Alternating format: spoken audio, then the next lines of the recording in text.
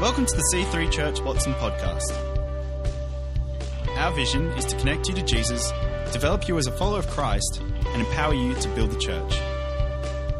We hope you are blessed by this week's message. Jesus. Happy New Year, everybody. So good to see you. I mean, where else would you be on the first day of 2017? Does that or does it not set your year off on the right track by being in church on the first day of a new year? Yeah. Congratulations for not being at the beach. Don't think about the beach. It's so good to see you in church today. What a wonderful year it's going to be. A few people have already said that we like to start off our year by bringing our dreams and visions to Jesus and anointing them. And so we're going to be doing that today. I'm going to just speak for a few moments. These guys are going to keep playing because they keep the beautiful presence of God flowing. Joel 2:28 says, "And it shall come to pass after this," this was when God's Spirit was poured out. "It will come to pass that I will pour out my Spirit on all mankind. Your sons and your daughters shall prophesy. Your old men shall dream dreams. Your young men shall see visions."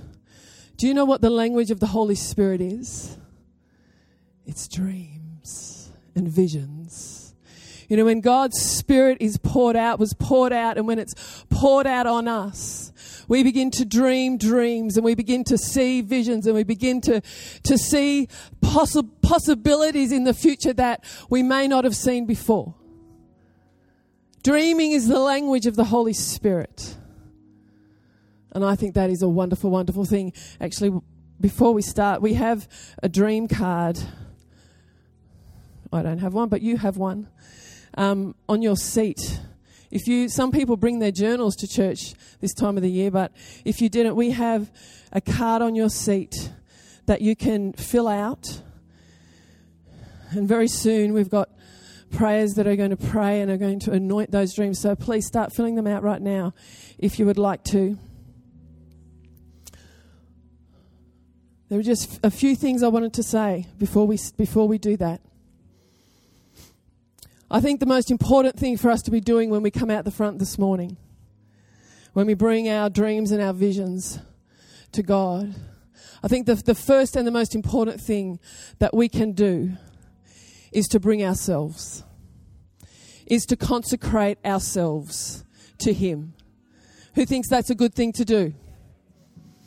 So as we come out here this morning, as we bring our dreams and our visions, let's bring ourselves first. Let's say, God, I am here. I am yours. I am your servant. I am here to live my life for you. I think that's the most important thing that we can do this morning. The second thing I want to say before we bring our dreams is that, you know, it's not all about us. This whole dreams and visions thing. You know, it's a God dream that we're dreaming. It's a God dream that we're living. It's not a self-serving dream. It's a, God, what have you called me? What have you put me here for? What is the thing that you've put inside me that is going to change this world for you? That's what we're doing this morning. It's not, oh God, I want a Porsche and I want a this and I want a that and I want a, you know, that's not what we're going for. It's, God, where are you leading me? Where are you taking me? You know, there's this great scripture in Revelation, and it's for some of you this morning. As I was praying, I felt this scripture. Let's read it, guys. Then as I looked, I saw a door standing open in heaven. There is an open door in front of some of you this morning as you come up here. It said, the same voice I had heard before spoke to me like a trumpet blast. The voice said, come up here. and I will show you what must happen after this. I believe that there is a God word for some of you as you come up here, that there is an open door in front of you, and God is going to show you what must happen for this dream and this purpose to come to pass in your life. Anyone think that's okay? Come up here. God wants to show you. He wants to open your eyes. So some of you, as you are prayed over, God is opening your eyes to show you things that you didn't know before, and to show you the open door in front of you.